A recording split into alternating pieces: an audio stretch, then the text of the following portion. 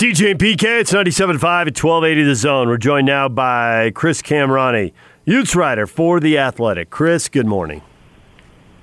Good morning. How are we doing? Good. So that was one long story, 3,500 words. Have you ever written anything longer than that? You ever written a book? You guys know me. That's kind of par for the course. You are a wordy guy. I am. I've never been able to get out of my own way. There were a lot of quotes in there. What were the ones that really stuck with you? Because inevitably you didn't use all the quotes you got. So, yeah, but right. what really jumped out at you when you heard it? Well, when I heard it, I was not ready for that information on a Friday afternoon. But once that came to light, the weekend ceased to exist, and I just had to burn the phone lines and try to talk to as many people as I can. And luckily, a lot of former players got back to me. And for me, I think nobody encapsulated the situation as objectively as Booby Hobbs. And I just listened to Booby's interview that you guys had with him, and he just did a really good job for me, and I also think he did a really good job with you guys, just telling his honest story and how he felt sometimes a little bit marginalized and didn't know if he was being judged differently because of his race or background. I also really, really liked Stevenson Sylvester's statement to me. I mean, so I politely declined comment out of respect for the program, but did want it to be included in the story. And he kind of summed it up too, like a lot of other players did, that like Morgan is not a racist in their minds, but he is a product of his circumstances, and that he needs to eventually figure out how to fix this going forward.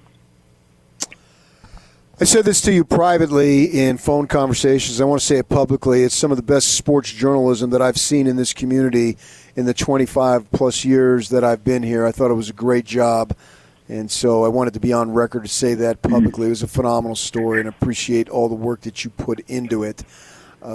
Going forward, I've been making this claim that the U of U program can be better for this. It was an unfortunate situation. We cannot look at it loosely. We have to take it extremely seriously, and consequences, whatever they may be.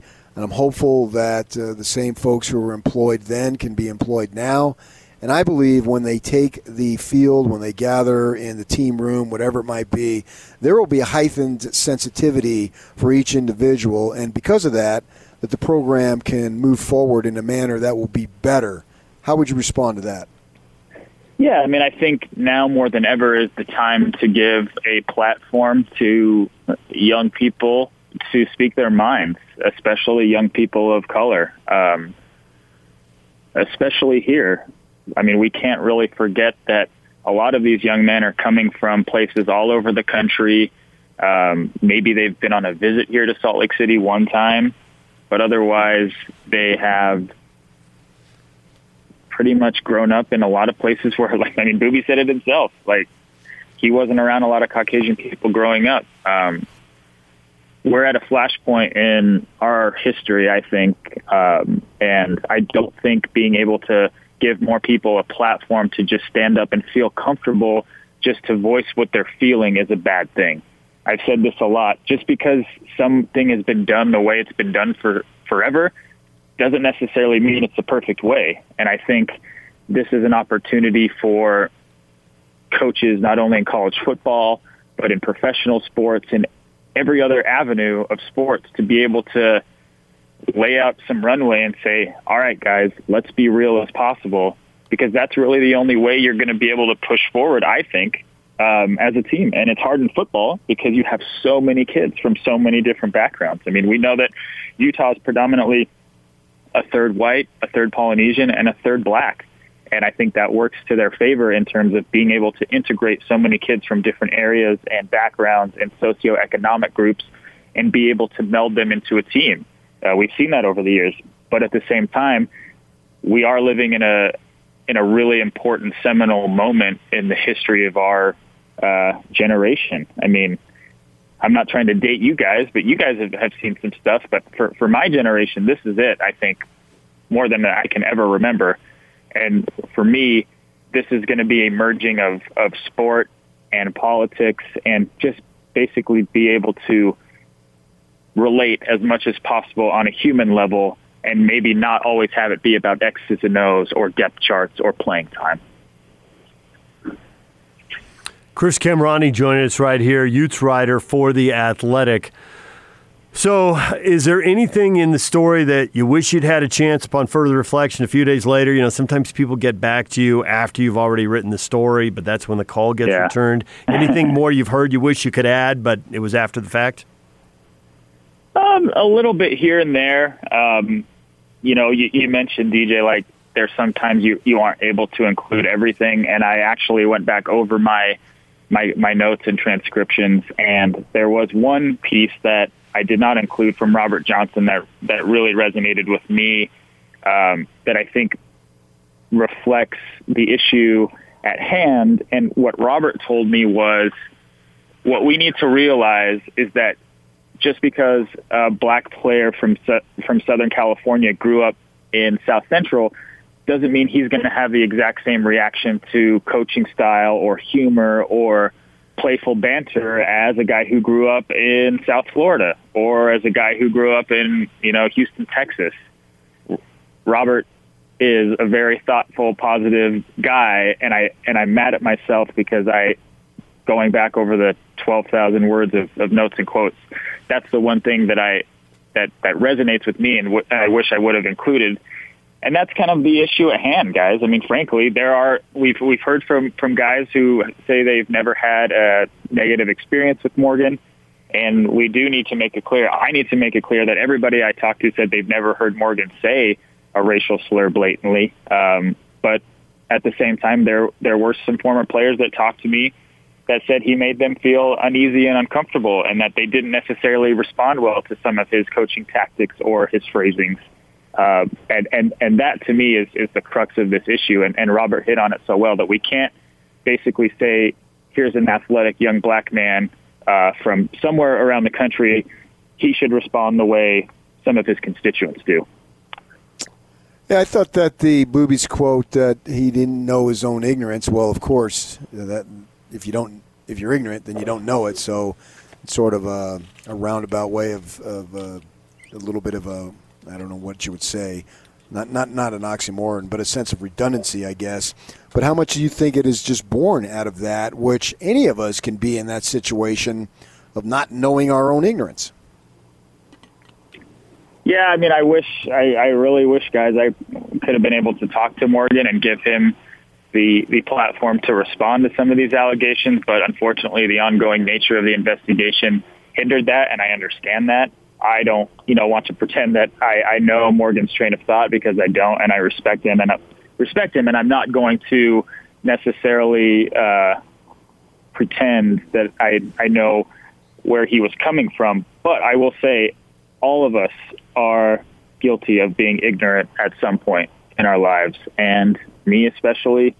I told you this, PK. I told a lot of people this on the radio. This is even a learning moment for me, and I'm not making this about myself, but I just think that all of us have a chance to be a little existential and just look at how we do our jobs too, and how are we making everybody feel more comfortable and more inclusive. And it's just a time for me for reflection. This has nothing to do with Morgan. This is just all my opinion. But to answer your question, PK, I mean, everybody's guilty of it. Yeah. But I think when you're a college football coach at a major program, successful program, making the money that Morgan is, and just having the stature and kind of the gravitas that Morgan carries, I think you're just held to a specific standard, and I don't think that's a bad thing. And I think Morgan, if you could talk to him now, I think he would tell you the exact same thing. Chris Kamrani joining us, Ute writer for The Athletic. You said you feel like we're at a seminal moment. You're old enough to remember moments that looked somewhat like this, right? Yeah. Yeah, I mean, but there hasn't been the permanent change. And PK and I are older, and we can certainly remember Rodney King and maybe more stuff before that. Not just on Morgan individually, but I want to go societal. Yeah. Are you optimistic that we're actually going to learn something, change something, and not repeat this? At least not repeat it the same way, or is this going to be Groundhog Day 3, 5, 7 years down the line? I am a bleeding heart cynic. You guys know that, and I've never wanted to be the more opposite in my life than I am right now. I want to embrace a total sense of optimism and hope that we can change. And it's mind blowing for me because here I am. I'm 33 years old. My profession is to watch sports for a living. Never in a million years did I think that I would be discussing my opinion on a matter that is of the utmost importance to a huge, important group of people in this country. And frankly, it should be important to everybody. That's my opinion. I know some people will disagree with that, and that's fine. But I hope more than anything that we can figure it out.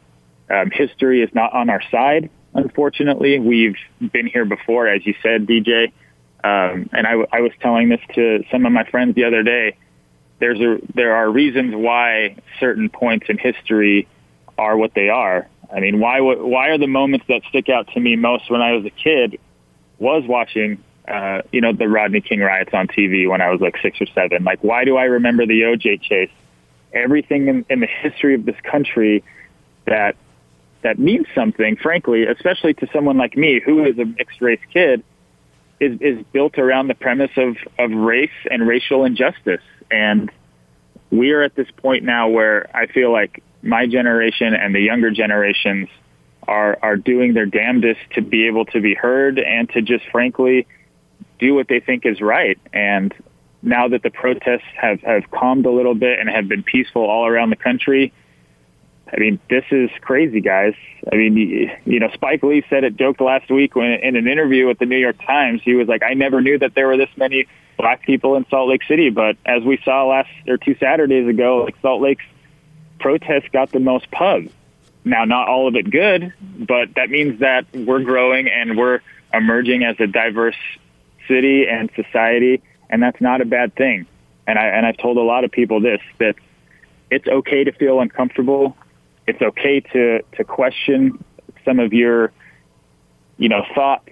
It's not a bad thing. I mean, that's the most human element to existing, is just trying to learn and try to level with somebody and try to see where they're coming from.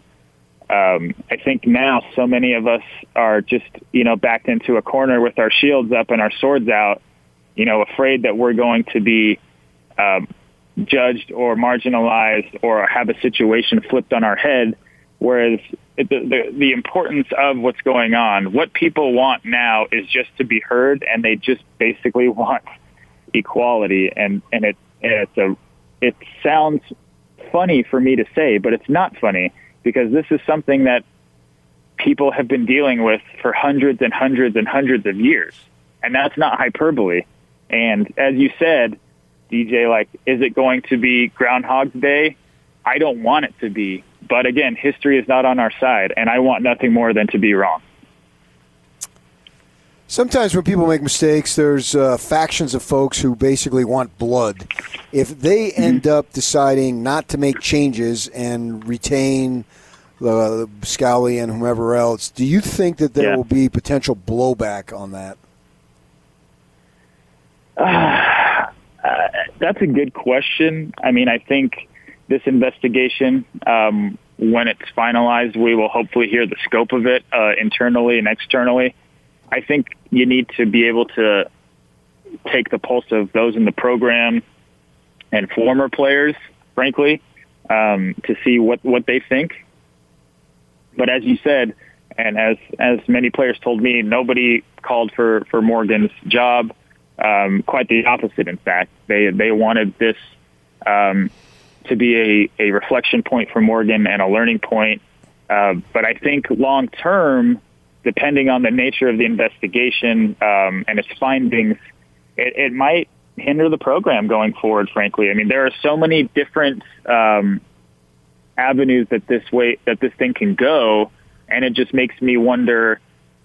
Utah, in a sense, is already up against the 8 ball when it comes to recruiting some areas of the country. Now, they've done a phenomenal job at the same time, but also you're up against it a little bit. You're up against the stigmas, and I just think that this could be a potential speed bump, and a pretty sizable speed bump for them going forward, especially if they want to, bust through that glass ceiling and not get to the Pac-12 title, but win that game. But again, right now, it seems kind of foolish just talking about X's and O's and stuff like that. That's not the most important thing at hand. That's just where I think long-term, on a surface level, it could affect Utah's football program. Chris Kamrani joining us, Ute writer for The Athletic. Do you have any indication, talking to players, and maybe you talked to them so quickly it was too early, but I'm thinking if they're doing the investigation, this has got to be a really thorough deep dive. I've said before that if they wanted to fire Morgan, they could have already done it. So on some level, they don't want to. And the players you talk to who, although they have some level of conflict with Morgan about race, have also made it very clear, including Booby in his interview here with you and on the radio with us, I don't want him fired. So if they're going to hear that, and you talk to a lot of players, and they need to talk to more, and staffers, and support staffers. So I think it's a long investigation, but I'm starting to think that there's a pretty good chance that's what they're going to hear. Is that what you've been left with talking to people? Yeah, I mean, like you said, I was explaining it to some colleagues, like it's a once in a blue moon where you throw out so many messages and have that many people get back to you in like a 36-hour time frame. That doesn't happen that much in this business, so I'm going to chalk that up to being an anomaly of sorts, because especially on a weekend. So I lucked out in that sense, and I'm thankful that those former players felt comfortable enough to talk to me about what they felt and experienced. But the scope of the investigation, I agree, will have to be in-depth and thorough as possible. And they're going to have to get uncomfortable, I'm sure. They're going to have to try to unturn every stone to make sure that this hasn't been maybe a deeper issue within the program. And because they're, I don't want to say they're in damage control mode, but in a sense they are. And it's going to be fascinating to see what turns up because, to your point, DJ, they can't really rush this thing. I think if there was a decision made, we might have already heard about it already. So that leads me to believe that this investigation will be pretty objective and in-depth as possible because there are two sides to every story. And as we saw in my piece, there were several players who spoke out in support of Morgan and others who still spoke out in support of Morgan's job and maintaining it, but said that they had negative experiences and that they wanted to be heard after all these years. I don't want you to scoop yourself, but you could just tell us in a yes or no form if you want. Do you have other stuff that you're planning to do on this? I mean, I think I have to. I wouldn't be good at my job if I wasn't still trying to do my due diligence across the board. This is, I think, one of the biggest stories in recent Utah sports realm in terms of unexpectedness and kind of shocking news. And I think everybody on every side of this deserves to be heard from. Now, with the investigation going on, we probably won't hear from Morgan or Kyle or Mark Harlan. Maybe Mark. I don't know about that yet, but it's important to be able to keep doing the work. And as uncomfortable as it is, that's the nature of the job sometimes, unfortunately. And it was a pretty heavy weekend. There was no Saturday or Sunday. There was only minutes and seconds and hours. Friday to Monday, huh? Yeah, precisely. Well, if you do another story, you can use that Robert Johnson quote you've been beating yourself up for not using, and then, it all comes out in the wash. There you go. Yeah. I mean, That would be cool. But again, like everyone else, my head is still kind of spinning a little bit, and sometimes you just gotta put your head down and work. That's not me patting myself on the back. It's just the nature of the gig, guys. You know. Yeah. Mm-hmm. Yeah. Well, we appreciate it. Thanks for a few minutes, Chris, and good story. It was definitely a good read. Awesome. Thank you, guys.